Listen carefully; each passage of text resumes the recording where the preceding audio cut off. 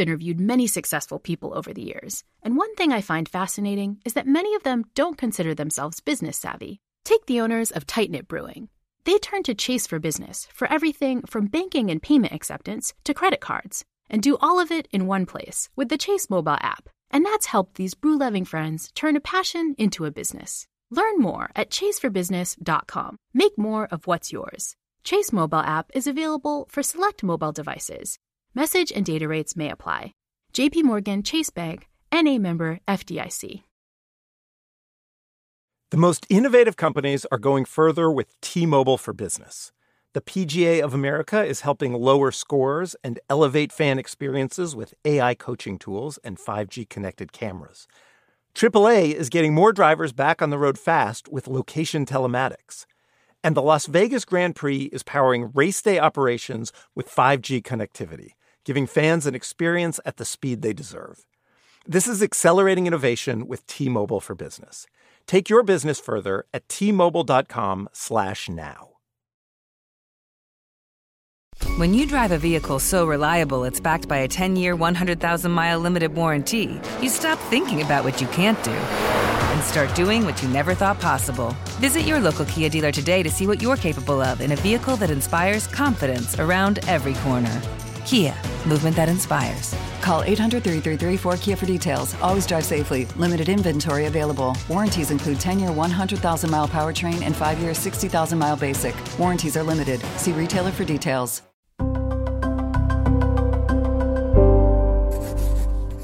Pushkin.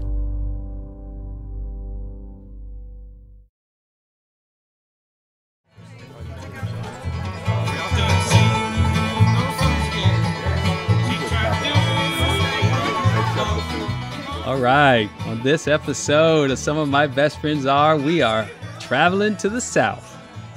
Man, I'm already there with that music, but this is an adventure episode, a journey, right? Yep. We're going to talk about a trip that you and I took last summer to Tennessee. That's right. To Sewanee University, which is also known as the University of the South. Yes, that's right. In fact, they like Sewanee a little bit more these days.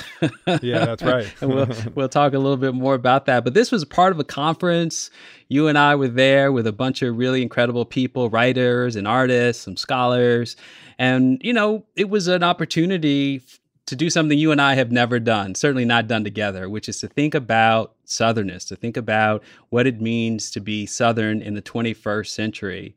And to even personally think about whether or not I could identify in this way as a non-white person. Like, does that even include me? Yeah, or hell, does it include me? You know, like a Northerner, a Jewish person, somebody married to a black woman with biracial kids. Yeah. You know, we haven't really had a chance to digest exactly all that we took in. You know, to be surrounded by Southern whites at a Southern white institution and kind of like meeting them on their own terms at the University of the South. I hear you, Khalil. Well, come on, carpetbagger. Let's head south. All right. I don't have a banjo, but I got my blues shoes. How about that? Right, with the solid fit. Yeah. So then, that's at my age, that's dangerous now. So to get to Tennessee, I traveled from Chicago. That's right. I flew in from New Jersey. And the two of us, we met up at the Nashville airport. And, you know, Sewanee is on a mountaintop about 100 miles southeast of Nashville. So the university sent this driver to pick up a group of us. Yeah, so this driver, really awesome person, his name's Benny Humes. And he kind of was like our ambassador for the moment. He was, you know, a black man, deeply immersed in the country music scene, much to our surprise. Yeah, so a woman in our group in the passenger seat got him talking about all the people he's driven. I drive. I've driven everybody in country music. Right. There's nobody that I haven't driven. Dolly Parton? Absolutely. Wow. Reba McEntire, the Judds, Chris Stapleton. I was with him last week. Vince Gill. Have you ever heard of Brooks and Dunn? Yeah. Yeah, I hang out with them quite a bit.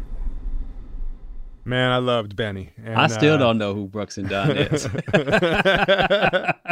So as you know, Khalil, in the 2010s, I actually lived with my family in Nashville Yes, for I about remember. 5 years. And then we moved back to Chicago. Mm-hmm. So I have a lot of experience, not only with the South, but specifically with Music City, which is what people call Nashville. So it wasn't surprising to me at all when Benny said that he was also a songwriter. Well, it goes a little something like this. I'm in love with the woman. I'm in love with the woman. I'm in love with the woman. A woman that I can't stand. That's all I'm gonna give you. I love that. I'm in love with a woman I can't stand. Man, ain't that the truth from back, no, that came out the right way. I know what that's like from back in the day. You mean not currently? That's not currently. Before your 25-year marriage, however long you've been Exactly. married. So yeah. And in fact, if you haven't experienced that emotion, whether it's a woman singing about a man she can't stand, you have never really truly been in love. How about that? Yeah. Well, I wish Benny the best in both songwriting and love. What a great guy. So we get to campus. It takes about 2 hours. We pull onto campus, and like I said, it's on a mountain, and it is beautiful. You pull through these gates. There are thousands of acres of woods and these vistas overlooking a valley. The buildings are this limestone, and we get dropped off at our dorms, which are on the intersection, the corner of Mississippi Street and Georgia Street. I'd never been there, but you've been there before, right? You have a friend who had actually invited you there. Yeah, the reason that we were there is because my buddy Adam Ross, he's the editor of the Sewanee Review, which is this literary magazine that's published out of the University of the South, out of Sewanee. And, he invited us because I'm his buddy, but he's also a fan of the podcast. And he realized that even though you and I are Northerners and we don't necessarily talk about the South, in a lot of ways, the big question that they were asking there of what is Southern identity? Who is Southern? Can it be more expansive? We ask variations about that in terms of how to reckon with America's difficult past. That's right. The sense of a deeply divided and unequal country is a question that they were wrestling with there. That's right. And it's not unreasonable, both in terms of how we think about our own conversations, these ongoing conversations we have, but how much is America is the South? I mean, still that's exactly right. that is overhanging this whole question. So, I mean, first of all, just to echo your point, this is in a beautiful place. I mean, it's so beautiful they call it the mountain, because they just call it the mountain. They just call it the mountain. But this school has a pretty unique story. So the first I learned about it was a marker on campus, which you see as you enter the campus.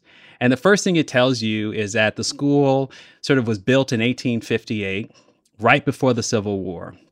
And what you learn is that the school was dedicated to raising up a group of Southern elites who would basically defend the interest of slaveholders.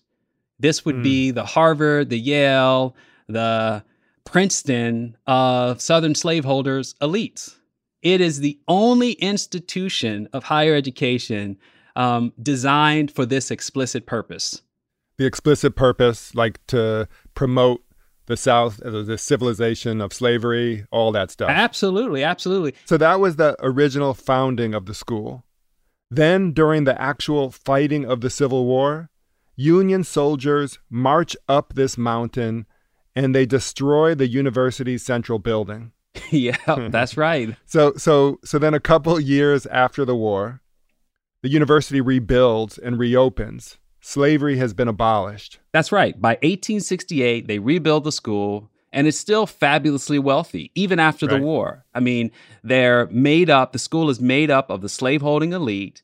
They're still committed to the memory of the South's slaveholding past. And this place becomes like an engine for the creation of the lost cause narrative. Hey, let's define what that is, the lost cause narrative. Go ahead. Sure. The lost cause narrative was a belief that the South had been noble in its defense of slavery, that it was a righteous way of life, that Northerners had plundered the South, had violated the Constitution, essentially had done this illegal occupation and had set the nation on this ruinous path by upsetting the natural order of things, which in the most explicit way was putting Black men politically on an equal plane with white men. And that lost cause narrative shaped an entire several generations of Southerners well into the 20th century, and arguably is still with us today. And as you said earlier, that this is a school that is grappling with that past in all sorts of ways, even that it likes to be called Sewanee now rather than the University of the South, that, it's better marketing. And the two of us arrived, they were there for this conference. And even though I told you that I lived in the South, I never felt Southern in any way. And I lived in Texas also for a while. I always felt like a visitor. And so the whole idea of being Southern, it seems alien to me. And we're talking about this fraught history, and I can always say, that's over there. That's not me. That's somebody else. But I got to say that being on campus and talking to all these amazing people for several days, it made me think that, we are all kind of Southern in the sense that this is our history. It's American history. And we can't say it's over there or down there. It's something that we all have to think about and wrestle with. Yeah, I agree. That's fascinating because to some degree, until we got in the car with our driver singing, and his own total embrace of like country music, I had also been feeling a bit alienated and disconnected from like this whole idea. Like, what is it that we're actually doing? But when I got there and I started meeting people and I started thinking about the question on the table, what does it mean to be Southern? What is a Southern identity? It really forced me to be honest about the fact that I am third generation removed from Mississippi and Georgia. I mean, my grandmother was born in Georgia. My great-grandfather was born in Mississippi. And while I knew my grandmother and not my great-grandfather, the stories they carry with them, who they are, forced me to think more carefully about my relationship to the South. And it's a little bit painful, but it's also part of me. Yeah. Well, let's take a short break, and when we come back, we're going to talk about this big question of what it means to be Southern. Can it be more expansive?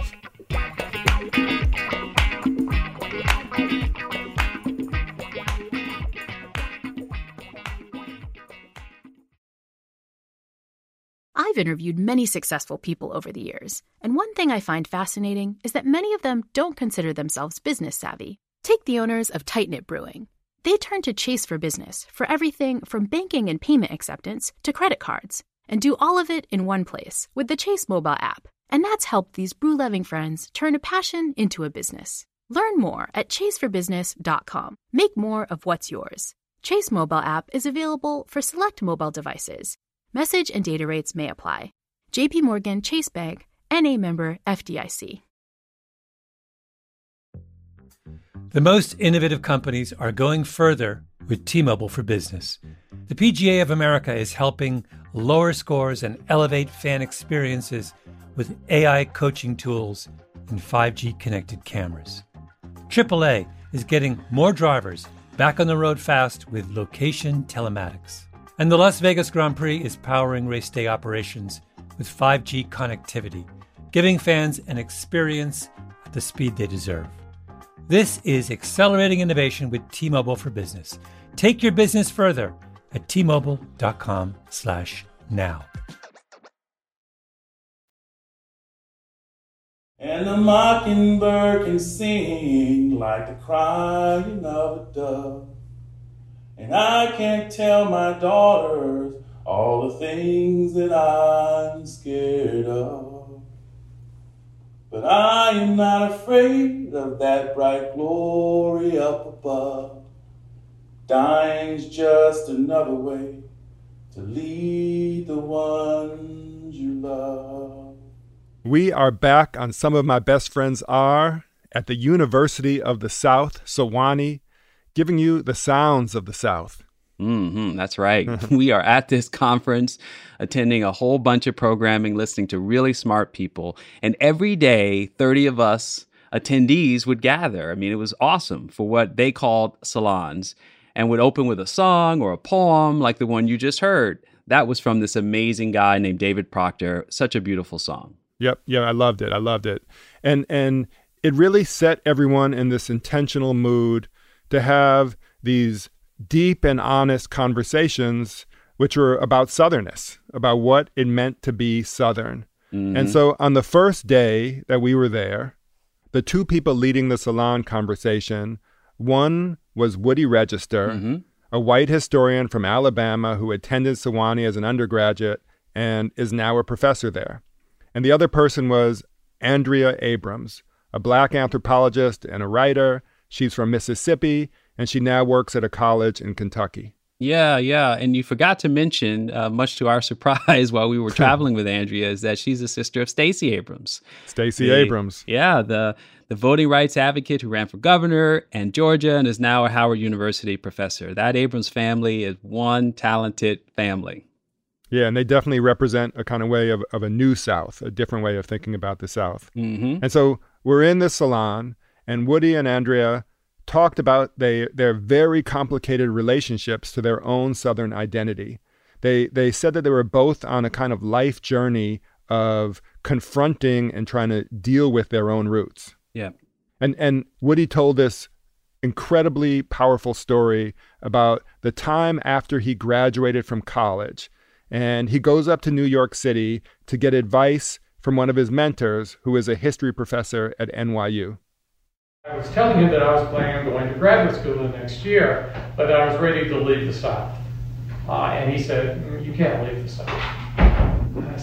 He said, "Even if you leave the South, you won't leave the South." And I said, No, don't be silly. I want to get out of the South. And he said, "Well, every time you open your mouth, I hear slavery.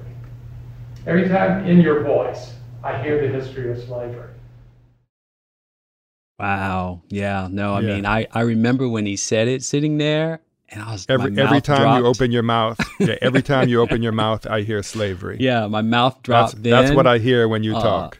But honestly, it's just putting words to an experience that I've always experienced, meaning that someone white and Southern speaks in that way. As Zora Neale Hurston would say, the map of Dixie is on their tongue. And it's like, your suspicions go up, at least for me. And so when Woody said that, Woody said that, I was like, oh, it's not just me. Like, that is a thing. even white people amongst themselves are saying that to one another. That's right. Yeah. And if I'm really honest, I mean, this is not unconscious bias. This is explicit bias. Like, again, if I'm in a space and a white person opens their mouth and that's what comes out, my sensibilities are sharper. It doesn't mean I feel like I'm threatened or in any imminent danger. It just means my sensibilities shift. I'm aware of something that is the historical legacy of this past. Yeah, and Woody was telling a story, when what a open and wonderful person to do it, that he wanted to run away from this. And his mentor was saying, "Hey man, you can't. Yeah. Like, you have to, and even in your work and your life's work, you have to deal with this because it is who you are." So after Woody spoke, Andrea spoke next. And she talked about, for her as a Black woman, how she equated Southern identity, surprise, surprise, with whiteness. That was a mouth drop too. And Southernness is whiteness. Southernness is the Confederate flag. Southernness is white cookbooks that don't talk about black people. Southernness is white hospitality. Southernness is Eudora Welty and William Faulkner is the best writers. Southern heritage is the erasure of Blackness. Yeah, and then Andrea said that, here she is, a Black person, and she said that as a girl in Gulfport, Mississippi, she and her family would drive past these gorgeous plantation houses, and what she wanted that. She wanted to be part of that culture. It was gray, and it had two white curving staircases that led to the second floor balcony. And when we drove by, I would imagine myself descending the staircase in my Southern Belle dress to meet my suitor, and we would walk along the beach, right? Not thinking, Andrea, you would have been in the back of the house. So I understood slavery, I understood 20th century racism, and yet when I imagined the South and myself as a Southerner, I was white, right? Yeah, that last line that she just said, when I imagined the South and myself as a Southerner, I was white. Yeah. That's what I meant by another mouth drop moment, because like she's a well-educated doctor of anthropology. She's written extensively about race in the South. And yet what she's saying is the power of whiteness to define nationality, to define who counts, whose lives matter, was so blinding in her childhood that when she imagined herself as someone pretty and successful and someone whose life mattered, she imagined herself in a white woman's body. That is something. I mean, I don't know quite what the word I want to say is, but that's a lot. It's a lot. Yeah, you want to be like, that's fucked up. But as Andrea and Woody were talking in front of us, Woody responded to her by saying, I also wanted to be in that plantation house. Yeah. And it was also denied to me. Yeah. I had no access to it. Yeah. What did you think he meant? Yeah. Well, it was puzzling at first. And I was like, oh, of course, right? This is about class, because the plantation elite was a tiny minority. The overwhelming experience of white Southerners was to be part of a yeoman class, meaning working class at best, landless and poor at worst. And what Woody was admitting in this moment is that the Southern gentry represented the aspirations of everyone, that he couldn't embody it, but he wanted it. And that helped me think a lot about what he'd said earlier, too, when the professor had said to him, Woody, you have to go back. Because I think part of that connection is that Woody was someone who was in touch with himself enough to do something positive with that history, to make something of a different kind of South. And both of them are. I mean, they talked about being on a life journey and trying to run away from their past of being Southern and actually coming back to it and reclaiming it in some way. And you and I had conversations with, many of the attendees there and other Black Southerners. And I remember another person telling us, a Black Southerner, saying that, he and others thought of themselves as born again Southerners, that they had escaped the South, but they came back and they're like, embracing it on their own terms now. They're redefining it Southern as not, as Andrea said, whiteness, but also as Blackness. They were expanding the definition of it. Yeah, and I really appreciated that, because it helped to put in context that part of what's been happening in this country is that people are like, why should we give up our own heritage? I mean, it was a terrible experience for Black people in the context of what happened, both during slavery and afterwards, but it's still their roots. And so this whole notion of like born again Southerner, return migration was very much a sub-theme of many of the conversations that people had. Yeah, I remember somebody talking at the conference and saying that the whole notion of Southern is so unlike any sense of identity in America. This vast region, that expands from like, Oklahoma to Florida or something. Right. And is so varied. And to say like, we're all stamped by this. Nowhere else in the country do we identify regionally that much. Yeah. And so he was saying basically like maybe you abandon this concept altogether. Yeah. And the other side of the coin, right, is like, America's a big place. We've talked about the fact that the Confederacy never died, and it is indeed elements of it are resurgent. And no part is uncomplicated by race and racism, but like, do I want to be in a part of the country where like it's the core values of the country? This idea of anti-Blackness as we know it, and as it's unfolded in places right now that are passing all this crazy legislation aimed at Black history, no, not for me. Meaning you're like, I'm just not going to go live in those spots. I'm going to avoid them. I'm not quite there yet with the born again Southerner, even through 3 generations removed. Well, you were never. Yeah, I see what you mean. You weren't born there in the first place, but you're saying your people were. That's right. All right. Yeah, yeah. And so we're going to take a quick break. We'll be right back.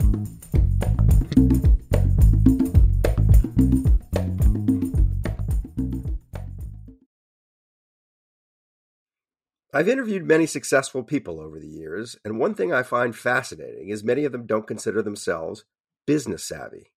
Take the owners of Tight Knit Brewing. They turned to Chase for business for everything from banking and payment acceptance to credit cards, and do all of it in one place with the Chase mobile app. And that's helped these brew-loving friends turn a passion into a business. Learn more at chaseforbusiness.com. Make more of what's yours. Chase mobile app is available for select mobile devices. Message and data rates may apply. JP Morgan Chase Bank, N.A., member FDIC. The most innovative companies are going further with T-Mobile for Business. The PGA of America is helping lower scores and elevate fan experiences with AI coaching tools and 5G connected cameras. AAA is getting more drivers back on the road fast with location telematics. And the Las Vegas Grand Prix is powering race day operations with 5G connectivity, giving fans an experience at the speed they deserve. This is accelerating innovation with T-Mobile for Business. Take your business further at T-Mobile.com/now.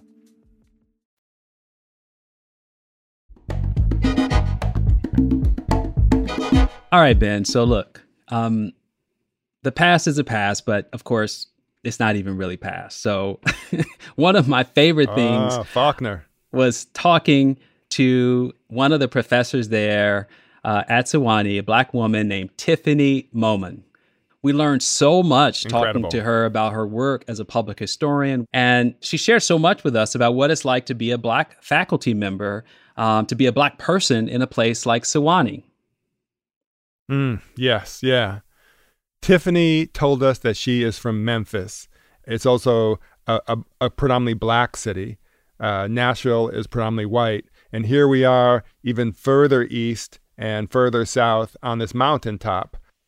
But what I love about Memphis is just the culture, like that African-American history, that culture is just bubbling out of the ground. When I hit from Nashville down to Memphis on I-40, as soon as I hit those Memphis exits, the sunroofs open, the windows down, because I'm like, we have to take all of this in. And the thing that I loved so much about growing up in Memphis was that Blackness was celebrated. Yeah. No, Memphis is a really powerful place. Of course, it has a tortured history from King's assassination to the recent Tyree Nichols killing, but it's a place that embodies all those contradictions. And, Tiffany ends up leaving her home city of Memphis and she heads to the mountain. She heads to the University of the South, where, it's a small number of Black students, small number of Black people. They only tenured their first Black professor and hired their first Black professor in 1970. Yeah, I mean, we had at the conference a few Black graduates of the school, and I remember one woman told me about going to Sewanee in the 1990s, and out of about 1,700 students, she said 13 were Black students. Yeah, it's like, wow. That's a pretty small number. Yeah. There's a higher percentage today, but ain't that many. Yep. And Tiffany told us something that happened her first year teaching at Sewanee. There was a racist incident at a lacrosse game. She said that Sewanee white students in the stands watching the game yelled racist epithets at the opposing team's Black players. Bananas. And it made national news. Some Sewanee students were protesting and demanding that these students from their own school be reprimanded. And the whole thing just was very unsettling to Tiffany. I was so uncomfortable that I went back to my office. I wrote my students an email and said, I don't feel comfortable here today. So I'm going to cancel class. I'm going back home. I'll see y'all in a few days. Because something bubbled up in me that was like, you have to get out of here. So, this is even crazier, right? Because Sewanee had actually hired its first Black president. He carried the title of president of the university, and he was the vice chancellor, which is the title subordinate to the Episcopal bishop, who is the quote unquote chancellor. He's president at the time of the lacrosse incident. And what comes out of this is that he has to represent this school with this racist fucking history. So like the whole world is topsy-turvy. He lasts less than a year there. He quits after a year. Well, he quits after a year, but he quits within the context where his home is vandalized and there's racial epithets, directed towards him on campus. And people, you remember, like, people told us that he told them that he was wearing a bulletproof vest on campus because he didn't feel safe. That is crazy. That is totally crazy. Yeah. All right. So that also gets me back to Tiffany's work. So part of her job at Sewanee at the university is to uncover and start to make sense of the school's racist past. She works with the school's Roberson Project on slavery, race, and reconciliation. And through that project, she has to dig through the school's archives. She looks at old documents, old letters, these personal papers between people. And it's really like I do for excavate. Yeah, but it's specifically like if only you looked at, excavating examples of racism, of when people who were part of the school kind of what I do did for something. Yeah. And so, she was so she's looking at the university, sort of all their entanglements with slavery and segregation and racism. So Sewanee is very much so the poster child for celebrating the lost cause. It doesn't go away. From the very beginnings of the university, words in our university charter saying that, the university is founded in the land of the son and the slave, founded to make benevolent masters / enslaver. And it's just sort of this thing that never goes away, and that in many ways the university begins to feed, right? And if you feed something, it grows. And you see that here. It's all over this landscape. You cannot throw a stone and not hit a building that has some kind of connection to the lost cause.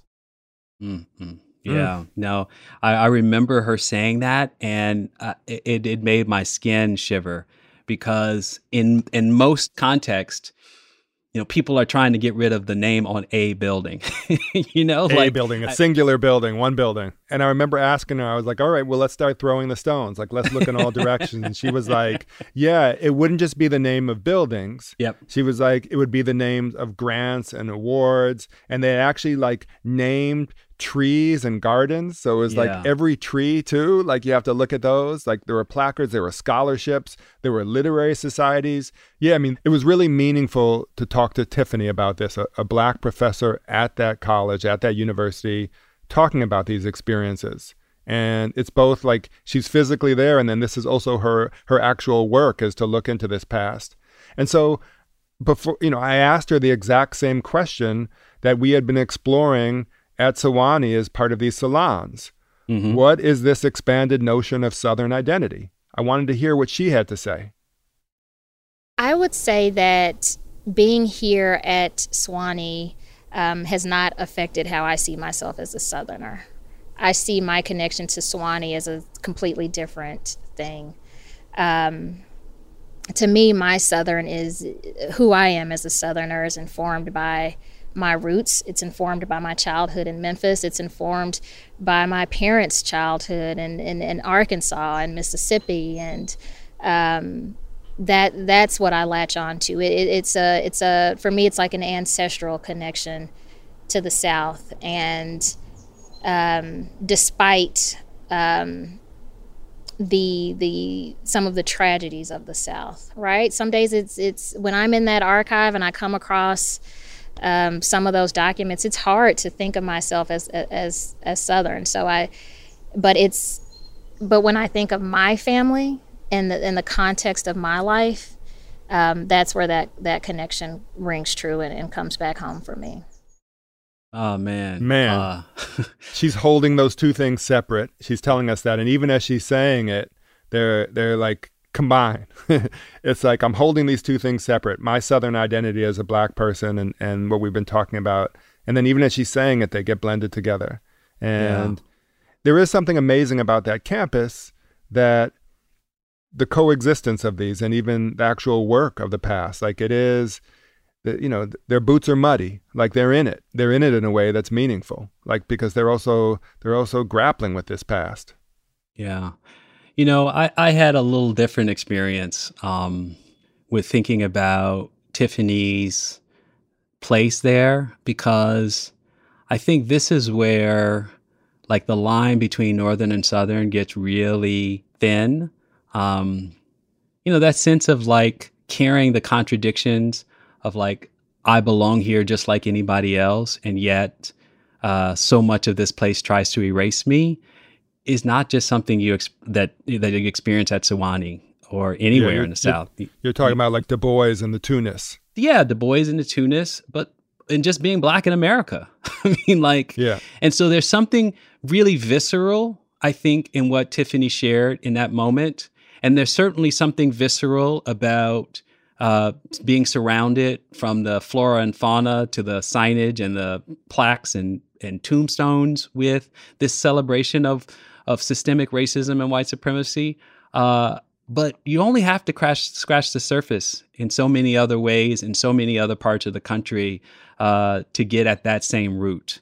And I applaud Tiffany for being so honest with herself and with her colleagues about what she's experiencing. That to me is inspirational. It's courageous. Gives me fuel, like for these moments when I feel alienated in other places. Man, I want to say that I loved going on this trip with you. It was amazing to experience it all and to talk about it while we were going through it, and now get to talk about it a year later. I do need to add that my favorite moment of the entire trip, this poet was in a salon with 30 people there, was reading this powerful poem about animal cruelty and about caring for dog that was dying and was suffering. And it was like a metaphor for having to deal with this ugliness, but still loving it. And she was deep into it, and there was total silence. But all you could hear in the room was her reading and you chewing almonds. Like the whole room is looking at you eat almonds while this woman is reading this poem. 30 people. That was my favorite moment. I'm sorry to say. And I will die on my grave and remember that moment. well, all right. So I wasn't being disrespectful, but I had a choice. You were being you. No, I had a choice to make. You were hungry. It was either fall asleep because that poem wasn't hitting me, or eat these almonds so I could try to stay awake. And so I chose the almonds. And it wasn't just me. We went back to the dorm, and I said, there was a group of 20 of us, and I said, hey, just curious, did anyone hear Khalil eat those almonds? And the whole room then talked about it for like 3 hours. Like we had another salon just about you eating almonds. All right, man. Fine. Listen, I think there's one other thing to point out. And that is that in these conversations with people like Tiffany, with Woody, with Andrea, all these amazing people who share their personal connections to the South, help me understand the contradictions that they wrestle with and the courage that they have to help other people do better and understand, and particularly Sewanee, like to be a better institution, which in some ways is why we were all there. It was a very curated group of people. So amongst the curated group of people, if Woody is representing a white Southerner from Alabama coming of age in the 70s, where was the Tennessean white Southerner coming of age in the 70s who actually fought against desegregation of schools, who didn't believe that Sewanee should be a place that welcomed Black students? And how do they fit into a conversation about reckoning with the school's past? Yeah. Well, you kind of made me seem really shallow. I was talking about almonds, and you came with this really deep thing. But I'll just say that it really was important, and I still think it is, to explore this idea of like this expansive idea of Southernness, because it really, as I said earlier, it made me think of an expansive notion of Americanness. Mm-hmm. That this is our past. This Southern past that we're talking about is our past. And as divided as we are today, as much as these issues are present, it is continuing to do this kind of exploration. And maybe it is always living with a kind of two-ness, but finding ways to also reconcile that and to reclaim it. Man, look at you. All right, Dr. Austin. Proud of you. Next time we're on the trip, man. I love you.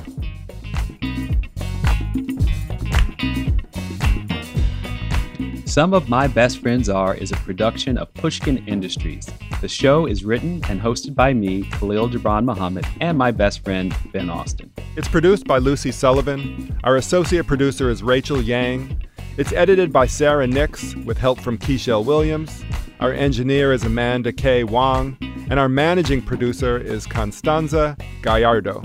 At Pushkin, thanks to Lital Molad, Julia Barton, Heather Fain, Carly Migliori, John Schnars, Greta Cohn, and Jacob Weisberg. Our theme song, Little Lily, is by fellow Chicagoan, the brilliant Avery R. Young, from his album Tubman. You definitely want to check out his music at his website, AveryRYoung.com. You can find Pushkin on all social platforms at Pushkin Pods, and you can sign up for our newsletter at pushkin.fm. To find more Pushkin podcasts, listen on the iHeartRadio app, Apple Podcasts, or wherever you like to listen. And if you like our show, please give us a 5-star rating and a review. And listen, even if you don't like it, give it a 5-star rating and a review. And please tell all of your best friends about it. Thank you.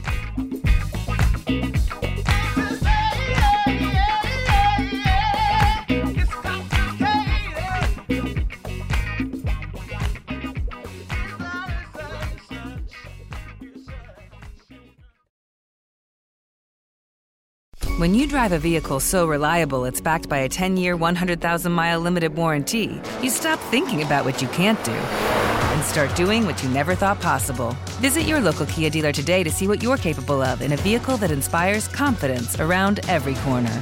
Kia, movement that inspires. Call 800-333-4KIA for details. Always drive safely. Limited inventory available. Warranties include 10-year, 100,000-mile powertrain and 5-year, 60,000-mile basic. Warranties are limited. See retailer for details.